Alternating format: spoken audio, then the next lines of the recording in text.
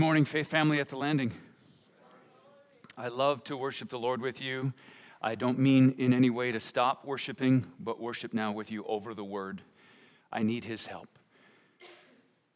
Father, I pray that these people hear a better sermon than I preach, and that you awaken deep, core trembling, eye-opening, spine-tingling, soul-saving, world-redeeming, heaven-hearing worship from our hearts.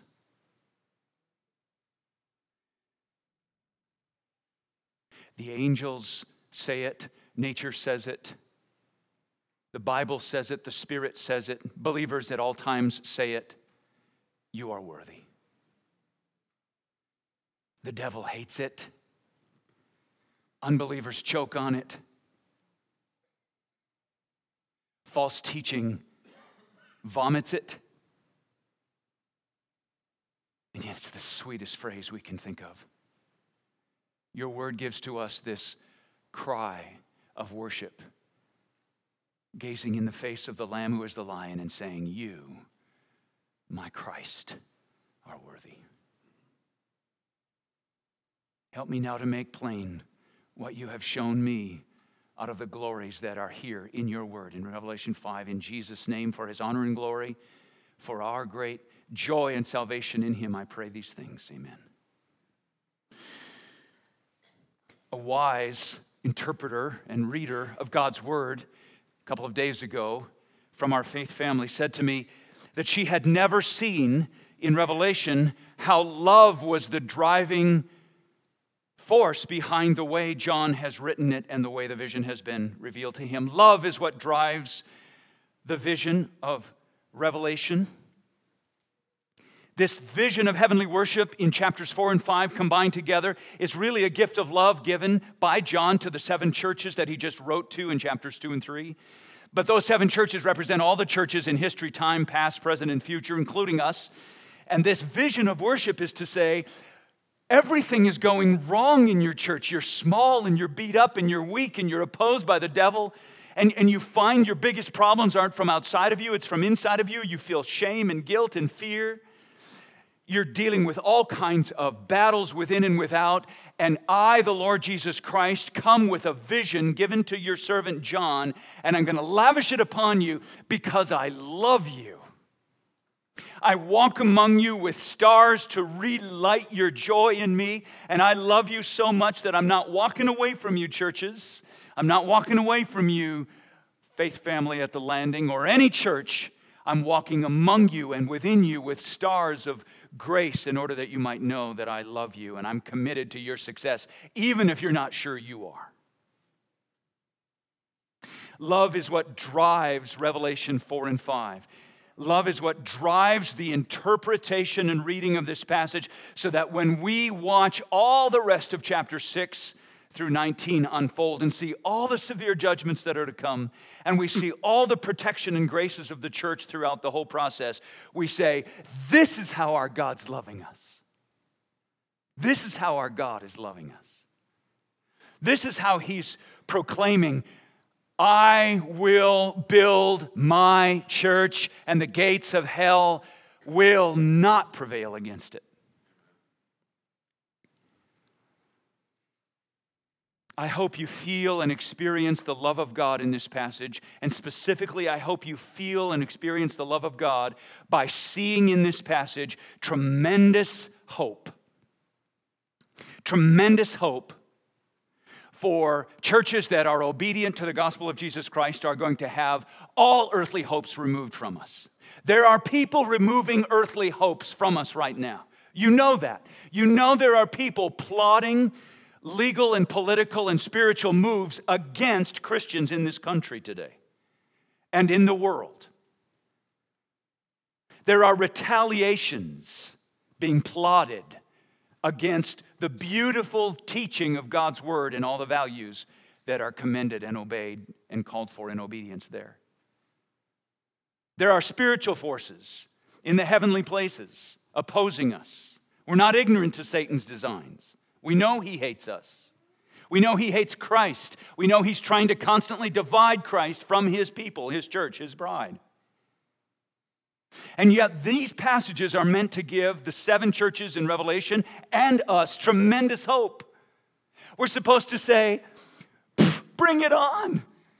Whatever you got, he's going to flip it around into your face for your destruction, devil, and our joy and success and victory. Bring it on.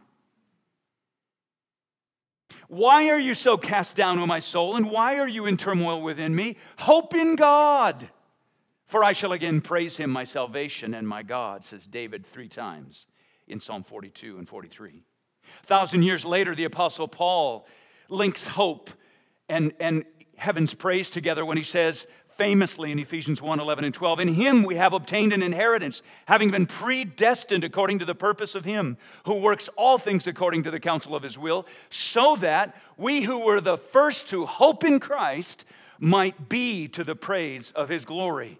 You see the link in Paul's thought? Absolute security in God. Devil, bring whatever you got. It's going to be turned around for your destruction in Christ's glory. And therefore I have hope, so my hope erupts in praise. That's the pattern biblically. John means for all 7 churches in Revelation, including all the churches remaining after, and this one within that number, that we have such indomitable hope in God. We have such absolute certainty that we are secure in him, that our praise erupts when the bombs are falling on our buildings if we're the church in Ukraine. That our praise erupts when we're the church in Russia who pleads like crazy that our leader would stop his maniacal war. That we're the church in Cuba or Venezuela or North Korea or anywhere else where it's difficult to worship the Lord Jesus Christ. And we would worship with indomitable hope in God, and that would lead to genuine, sweet, white-hot, authentic, get your heart ready for heaven kind of praise. The question as to whether this hope is at work in your life, this security and this hope and this praise, the question as to whether you're going to engage at the level that the Bible calls us to in singing our praise to the Lord, the question you have to answer first in your heart is he worthy? If he's not worthy of praise, then praise and hope and security seems like the silliest religious gobbledygook quickly to be removed from your thinking. If he's not worthy, then you have one option: self-destruction, either the slow kind or the fast kind. That's all you have. If he's not worthy, spend your time and interest elsewhere. It's all self-destruction, either slow or fast. If he's worthy, what are you holding back for? If he's worthy, what could possibly be extravagant in your worship and praise and the devotion of your life? If he's worthy, is there anything that could possibly be given to Christ in the service of his name, which is a waste? Your reputation. You're being called a fool. Your life, the life of your family, your money, your wealth, your inheritance. What's worth hanging on to if he's worthy? Judas was so angry with Mary when she took her entire life savings, possibly from having committed grave sin by earning that life savings in the form of beautiful perfume in an alabaster jar. And he corrected her by saying, "You silly woman, we could have used that money in that jar to feed the poor." And John says, don't be duped by Judas. He was carrying the money bag. He wanted it for himself. Because she had poured out with holding nothing back in extravagant praise her entire life and reputation on King Jesus, along with her tears, and wiped it up with her hair. What are you holding back if he is in fact worthy? That's the question that John wants the churches in Revelation 2 and 3 to answer. Is Christ worthy of all that we're battling? Is Christ worthy of all that we're enduring? Is Christ worthy of all the persecution we're experiencing? Is Christ worthy of my engaging in a battle with my own flesh so that I rise and engage, so that I'm here and involved and that I'm vulnerable and open and risk-taking, because there's no way our God ever takes a risk. It's against his nature. He's God. He sovereignly rules the outcome of every risk. There's no such thing as a risk with God. Therefore, I can take risk with everything. Hardly could call it a risk. There's nothing, no pain, no worship, no sacrifice, no praise, no expenditure of your life, reputation, well-being, and time and resources that he does not return back on you 100-fold. The answer to the question, is he worthy, is given in 3 songs. You're going to look at 3 different groups of people singing 3 slightly different things, all proclaiming the reasons why he is worthy. You see what happens in the first half of chapter 5. Christ, as the Lamb of God, who is also the Lion, steps forward to the throne and takes from his Father's hand the scroll containing all the decrees of God and all the unfolding of God's plan. If no one opens the scroll, the plan is not enacted. If someone comes forward and is holy enough, both as God and as man, without any sin, and has absolute power to stand and rule over the world with all the 7 seals opened and the scroll being enacted and everything written on it being brought into reality, then that person alone is worthy to stand forward and come to the throne, take from God's right hand, the Father's right hand, the scroll, open the seals, and enact everything written in there. No one doubts what's written in there. Surely everyone would have known. The prophets and the apostles and all the scriptures have foretold what was in there. It's just who's got the power to make it happen. Christ alone steps forward as the Lion of Judah. And when John looks, he sees a lamb. Christ is fully lion and fully lamb. Not a mixture of the two, compromising neither. He is fully lion and fully lamb. The root of David, he's the one who has conquered. That's what makes him worthy. Now they're going to sing. They're going to sing songs of the worthiness of Christ. And as they sing the worthiness of Christ, the living and fixed word is going to create in you a desire to say, yes, I agree. He is worthy. Not just because you think it's true. The devil thinks it's true. But he can't say amen, because amen doesn't just mean it is true. It means it's true and I love it. Don't be constipated in your worship. It's not a big, hairy deal to say amen. It's what everybody says when they hear something that they love and it's true. You'll say it constantly in heaven. Look at the last verse. And the 4 living creatures said, amen. And the elders fell down and worshiped. And they're whispering as they fall down on the sea of glass before the throne. Amen and amen and amen. It's true and I love it.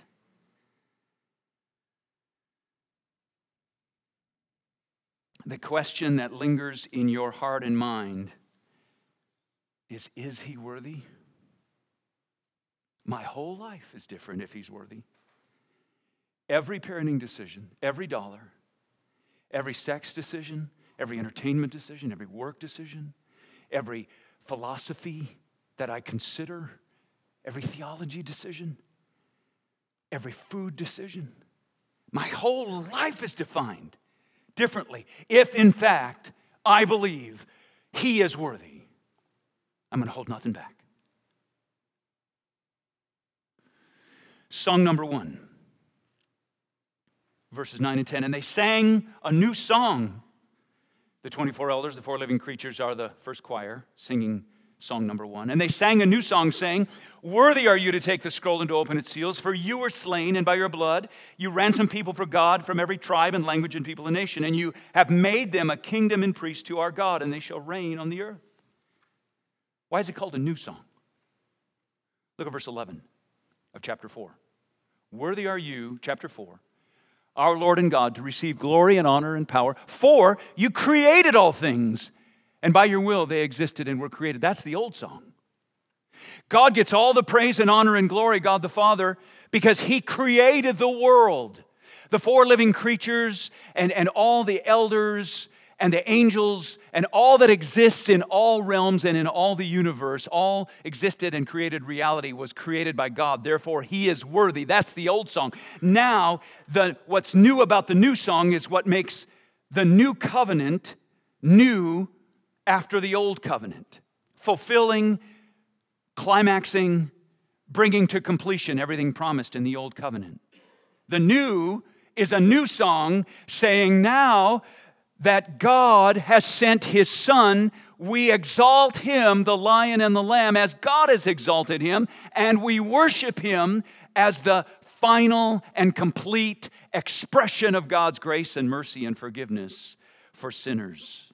Now this mercy expressed in the new covenant, of which Christ is the captain, champion, and chief, is the new song. And every time anybody thinks about Jesus Christ, they're singing, therefore, a new song. What do the 24 elders and 4 living creatures sing? "Worthy are you to take the scroll, to open its seals." Why? Ground, because the next word is for. For you were slain. You used to be dead, and you've got scars because evil men under God's design killed you. They hung you on a cross. They falsely accused you and brutalized you, and they killed you and laid you in the ground. You were slain, but the "were" is all important. You're not slain anymore. You're not in the ground anymore. You're not dead any longer. You've risen from the dead, but in your death, you achieved the ransom, the purchase of a people for God. Your blood was precious and powerful and effective. You didn't just make ransom a possibility, you actually ransomed a people. You actually bought a people for God. Not just Jewish people, but people from every tribe and language and people and nation. The first reason that Christ is worthy is that he was slain, he rose from the dead, having successfully bought for himself a people for God from every different language, tribe, people, and nation of the world. He is not a tribal or provincial Savior. He's not just for the Jewish people or just for certain tribes, languages, peoples, and nations. He's for all the world. He's a global Savior, a global God. His purposes are global. Now we're seeing something of what the scroll included. The unfolding of the scroll, the enacting of the scroll is God's plan that Christ's death would purchase people from every tribe, tongue, language, people, and nation from around the world. He is worthy because he died on behalf of sinners. He propitiated or absorbed in himself the guilt of my sin and of your sin if you're trusting in Christ. And it's so powerful that now no longer does death and eternal destruction in hell await all those who've called on the name of the Lord and have repented of their sins and trusted in Christ. His blood actually washes us clean from sin. It has that kind of power no bull or goat or dove or lamb in the Old Testament ever had. Why is Christ worthy? Because he's our Redeemer, our ransomer. He bled in our place and he endured God's wrath for us as our substitute and atoning sacrifice. The cross, the grave, the empty tomb, and the plan to cover the earth with his glory, winning for himself people from every tribe, tongue, and nation. That's the first reason he is worthy. The gospel, in other words, that we capture this great truth is why we claim and delight in Christ being worthy. The second reason is implied in verse 10 very plainly. Look at verse 10. "And have made them a kingdom and priests to our God, and they shall reign on the earth." He doesn't just cleanse us and say, there you are, free to go back to the life that got you dirty in the first place. No, he makes us into a kingdom. We are members of his kingdom. We are priests of God. We are to reign on the earth. He's not saying to the churches in Ephesus, Smyrna, Thyatira, and Philadelphia, you should be running those cities. No, he's not saying that. He's saying you are a kingdom in God's kingdom. You are part of his kingdom, priests to our God. You are to come into heaven and not just be ruled over, but to rule with me. You are not the ones merely being prayed for as I, the high priest. You are the ones doing the praying. You're a kingdom of priests to our God. Do you remember in Revelation 19:16? There's a vision of Christ way near the end of the book of Revelation. It says on his robe and on his thigh, he has a name written, King of Kings and Lord of Lords. Do you know who the small letter kings and lords are? You and me. He's the king over us, and we're kings with him. He's the Lord over us, and we lord with him. We're the ones in view. It's exactly what Paul said in Romans 8:29. For those whom he foreknew, he also predestined to be conformed to the image of his Son, in order that what? He might be the firstborn among many brothers. Same exact idea. 1 Peter 2 says it this way. But you are a chosen race, a royal priesthood. See the idea of a kingdom of priests? We're a royal priesthood, a holy nation, a people for his own possession, that you may proclaim the excellencies of him who called you out of darkness into his marvelous light. You should have a desire, a set of phrases, verses of the Bible that you've got memorized, stamped on your heart. You should have ideas and thoughts about your salvation that you are ready to share at a moment's notice. You should have content to your testimony that you are ready to say to anybody, I used to be in darkness, he brought me out of that darkness and he put me into light. Do you want to know why he did that? Not because I was worthy, oh no, but because he's got excellency after excellency after excellency. Can I tell you about them? Goodness sakes, if Bridgman's creates a new malt, people want to talk about it. If there's a new tall ship that comes into the harbor, people want to say, oh, that's cool. If the Twins will finally win a game, they say, well, I'll check out that home run. We have excellencies of our Christ to tell people about. Eternal excellencies that if they too join us in delighting in them, they will too see that he is worthy and their life will be transformed from darkness to light as well. There's no other excellency, no other precious qualities, no other worth than the worth of Christ worth devoting your entire life for. Some of you might hear the charge, the call embedded in Revelation 5. This unfolding of the scroll, which clearly shows the worth of Christ, how he was slain and he's risen again, yet scarred, and he conquered the grave. And his blood is powerful to ransom a people, and not just a Jewish people, but a people from every tribe, language, people, and nation. And you say, my goodness, I've got siblings all over the world. What a thrill it would be to go to the places of the world and to introduce myself as their long-lost brother in Christ. And to tell them about the salvation that's theirs if they would come out of their orphan and empty and lost dark existence and be saved into the family of God as God has drawn them. Some of you might, in fact, sense a call to the missionary enterprise. I think he's doing that at the Landing. Do you want to know why? I've been a pastor for a long time, and I talk to lots of pastors, and every one of them has said to me at one time or other in some prayer or conversation, wouldn't it be the coolest thing if you could look on the back of our worship folder and see almost all of those missionaries be in one place at one time, face to face? And everybody says, you know what they say after that? A bunch of pastors getting together and they talk about something like that, and they'd say, that would never happen. That's going to happen in heaven. It's never going to happen on earth. Do you know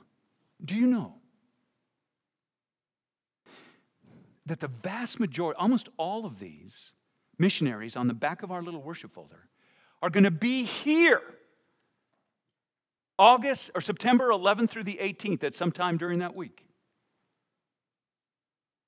when myself and some of the other leaders of the church, the missions team, and others realized God was just blessing this little backwoods church called The Landing with all of these missionaries. Yes, Rick and Marilyn Perhai from Ukraine, they're going to be here. Rick's going to be preaching on the 18th of September.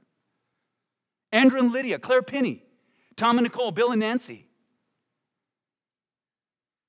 I might just call up Flores Donalds and say, you got to get over here. Brian and Cammie, you got to be here. The only reason God would bring missionaries like that together in one place at one time is because he is doing a mighty, powerful recruiting work. He's going to give us a vision of missionary glory where Christ will be heralded as worthy to every tribe, tongue, people, and nation. And he's going to call some of you into joining the ranks. We'll get a bigger worship folder. And we'll come and see you wherever the Lord leads you. There is massive reasons to believe that he is worthy. First, he died in ransom for sins. Second, he conquered the grave. Third, he saves people from all over the world, tribes, tongues, people, and nation. And fourth, he's made us a kingdom of priests to our God. I want you to notice the word shall. The word shall at the end of verse 10. And they shall reign on the earth. It's really clear in Greek. It's an absolute done deal. There's a sigma in there showing that it's a future perfect. It's a shall. It's a massively unstoppable, dauntless promise that God is declaring they shall reign on the earth. He doesn't get cheated out of what he bought on the cross. There's no way Christ loses anyone that he holds in the palm of his hand. No one snatches you or me out of his hand. The security that's welling up in the hearts of the people who are reading this, and now you and I by the Spirit reading this, makes us say, really? Really? Don't take a detour into how in the world does that happen. Forget that question. You'll have it answered in heaven. Just rest in the fact that he says shall. Your Bible ought to say shall. Underline the shall. It's going to happen. You're going to reign in his kingdom as a priest, having been cleansed of your sin, removed of all your guilt, and made a delightful co-monarch, co-regent with the King of Kings and Lord of Lords. And you're real happy. He's the king and you're the of kings. He's the Lord and you're the of lords. That's how the beleaguered churches in Ethiopia and Venezuela and the beleaguered churches among the Uyghurs and the Ecuadorians and the Inuit and the Indians and the Wolof peoples, the beleaguered churches in China or the beleaguered churches in Duluth, Minnesota, strengthen and steady the spine of steel in their back of faith and say, I'm going to follow Christ and hold nothing back because he is worthy and I'm secure in him. The second song. Now it's getting broader and wider and louder. The choir gets much bigger. Verse 11 and 12. Then I looked and I heard around the throne of the living creatures and the elders the voice of many angels. Now the angels are going to sing. They love to sing. When Jesus was born, they broke through the heavens in Bethlehem and sang. Whenever angels sing, you know that God has worked a mighty work of glory and grace. Here the angels are singing, and it's so many you can't count, numbering myriads of myriads and thousands of thousands, saying with a loud voice. The angels are holding nothing back. There ain't no timid angels. None of them are holding back. None of them are letting everybody else do the work, and their lips are just still and closed. No, all the angels are bellowing out big, loud songs of praise to God, saying, worthy is the Lamb. They're saying that to your soul. The Spirit is telling you that the angels, through John's vision and my lame sermon here, are telling you that the Lamb is worthy. Forget about everything else. Say to your soul right now, preach the best sermon to your soul and say, soul, you know the Lamb is worthy. That's how you talk to yourself right now. The Lamb is worthy, who was slain. But now look what they do.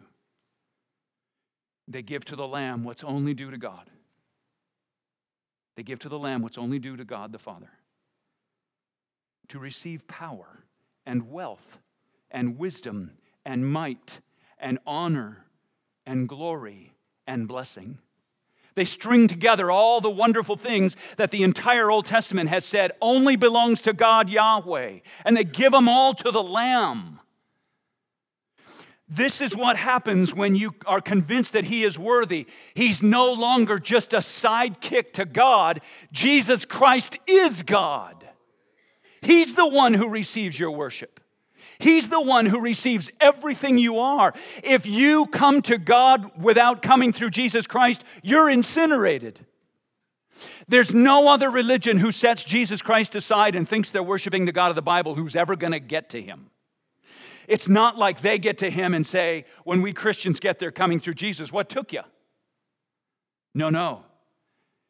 If they come before the living God, the God who handed over the scroll to His Son here in Revelation 5, they will be incinerated if they don't come covered in the protective blood of Jesus Christ. Power, wealth, wisdom, might, honor, glory, and blessing. Everything that the churches in the first century Asia Minor didn't have materially and naturally. Everything God alone possesses and gives freely throughout the Old Testament. Now the new song says, all those things that came from Jesus too, the Son of God eternal, and we give all of them back to Him. Just like the crowns the elders had, they got them first from God. They're going to then take them off their heads and cast them down in worship before the Lord. What do you have that you didn't get as a gift from God? Nothing. So what do you have is all a gift from God, and therefore, what do you have that's worthy of offering back to Him in worship? Everything. Why are you holding back? Why are you holding back your time and your gifts and abilities? Why do you hold your pain back? Don't you think someone else needs to hear it and learn from you and be blessed by you? Why are you holding back the wisdom? Why are you holding back all that you are and all that you have? This gospel of salvation, why are you holding it back from people who, when they're in hell, say, why didn't you tell me?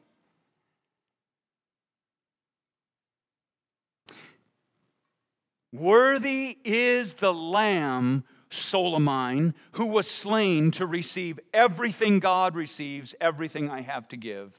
The whole army of heaven's angels is the choir singing to my soul, worthy is the Lamb who was slain. The imagery is drawn from Daniel 7, 9 through 10, almost a quote. Daniel said, and as I looked, thrones were placed, and the Ancient of Days took his seat. His clothing was white as snow, and the hair of his head like pure wool. His throne was fiery flames. Its wheels were burning fire. You know why there's wheels in the Old Testament. It's all about the exile. Every time you see a wheel, think they're moving in and out of exile. That's what the wheels are there for in the Old Testament visions of God's glory. A stream of fire issued and came out before him. 1,000 served him. 10,000 times 10,000 stood before him. A court sat in judgment, and the books were opened. That's the vision closed up in Daniel, now open to us in Revelation 5. It's shocking to us, and it ought to shock us, because it says to our Jewish friends and our Muslim friends, and it says to all the other religions of the world, there is one God, one Father, one Son, and one Spirit, three persons in one God.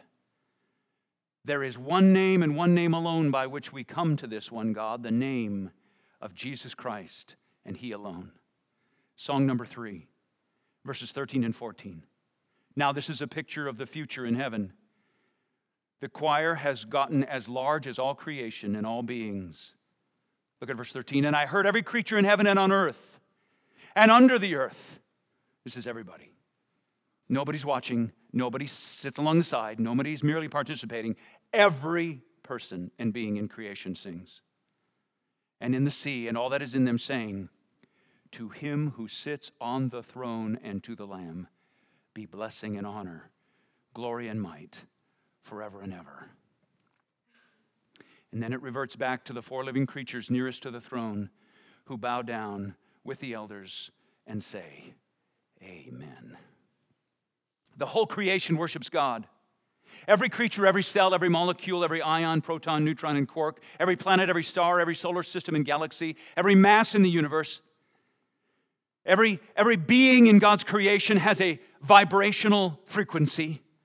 And every thump of every planet that can be heard with careful listening ears and microphones says, worthy, worthy, worthy, worthy. Every beat of your heart says, worthy, worthy, worthy. The entire cosmos, the heavens are telling the glory of God. What of the glory of God are they saying? The Lamb, Christ, is worthy. Sing to him. Join the song. You have to in the end anyway. Don't be among those who sing it as their march to hell and destruction.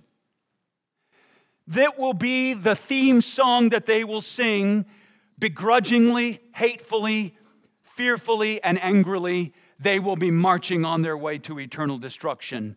Worthy is the Lamb whom I hate and cannot say amen to. Let it be among you and all nature, redeemed by God, beloved, who hear the name of Jesus and say, yes, the scarred and blood-ransoming one, the one raised, the one seated, the one with whom I reign and with whom I am a priest over all creation. I praise and delight in him. This is Paul foretelling this exact scene in Philippians 2, and God bestowed on him, Christ, the name that is above every name, so that at the name of Jesus, every knee should bow in heaven and on earth and under the earth, and every tongue confess that Jesus Christ is Lord, to the glory of God the Father. All reality sings. Why do you think it is that when John means to love the churches and give them hope, he shows them a vision of heaven, and in heaven, it's all three choirs. It's the inner choir, worthy is the Lamb who was slain. It's the angelic choir, massive thousands, worthy to receive all the praise that God alone is due because Christ himself is God. And then it's all creation, the humming and the drumming and the throbbing of all creation in all places, in all the universe, throbbing its praise. He is worthy. Why is it music? Why is it singing? Why don't we get an image of people working happily so with no sweat? Why don't we get an image of people having a theological discussion and enjoying it over coffee? Why don't we get an image of families dwelling together and laughing, maybe playing a board game? Why don't we get an image of someone preaching? I just don't think there's going to be any preachers in heaven. We've got the Lamb. We've got the glory of God. We've got the Spirit. We'll know all things. I'm preaching myself out of a job here. Praise the Lord. Why not a picnic? Why not some heavenly sporting event if there were such a thing? Why singing? You might say singing has this unique capacity to declare truth in a passionate, committed, emotional way. Singing has a way of dividing up a church, doesn't it? You can just see, you can just hear. Who's all in this? Little kids looking up at their daddy and mommy. Are they, I know what they look like when they are all in on something. Are they all for this Jesus? Surest way to know that when 20-year-olds leave out and they're going to go follow Christ is if when they were little, they have a memory of mom and dad singing white-hot songs of praise to God.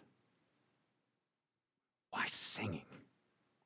Why is singing so suitable and fitted and perfect and beautiful for us to see God receiving in heaven? Why is it so capable of creating this hope and this confidence that what they sing, Christ is worthy, is true? Here are 3 reasons, and I'm done. Reason number 1, God, the Father, sings to himself. After he created the world, he wrote a poem and he sang it to himself, Genesis 2:4. These are the generations of the heavens and the earth when they were created in the day that the Lord God, me, made the earth and heaven. And he loves to sing God the Father over his beloved bride, his children. You can just hear him right now, louder than my voice, clearer than my voice, louder and clearer than any voices in your head right now. Zephaniah 3:17, the Lord your God is in your midst, a mighty one who will save. He will rejoice over you with gladness. He will quiet you by his love. He will exult over you with loud singing. He quiets you so you shut up and listen to him.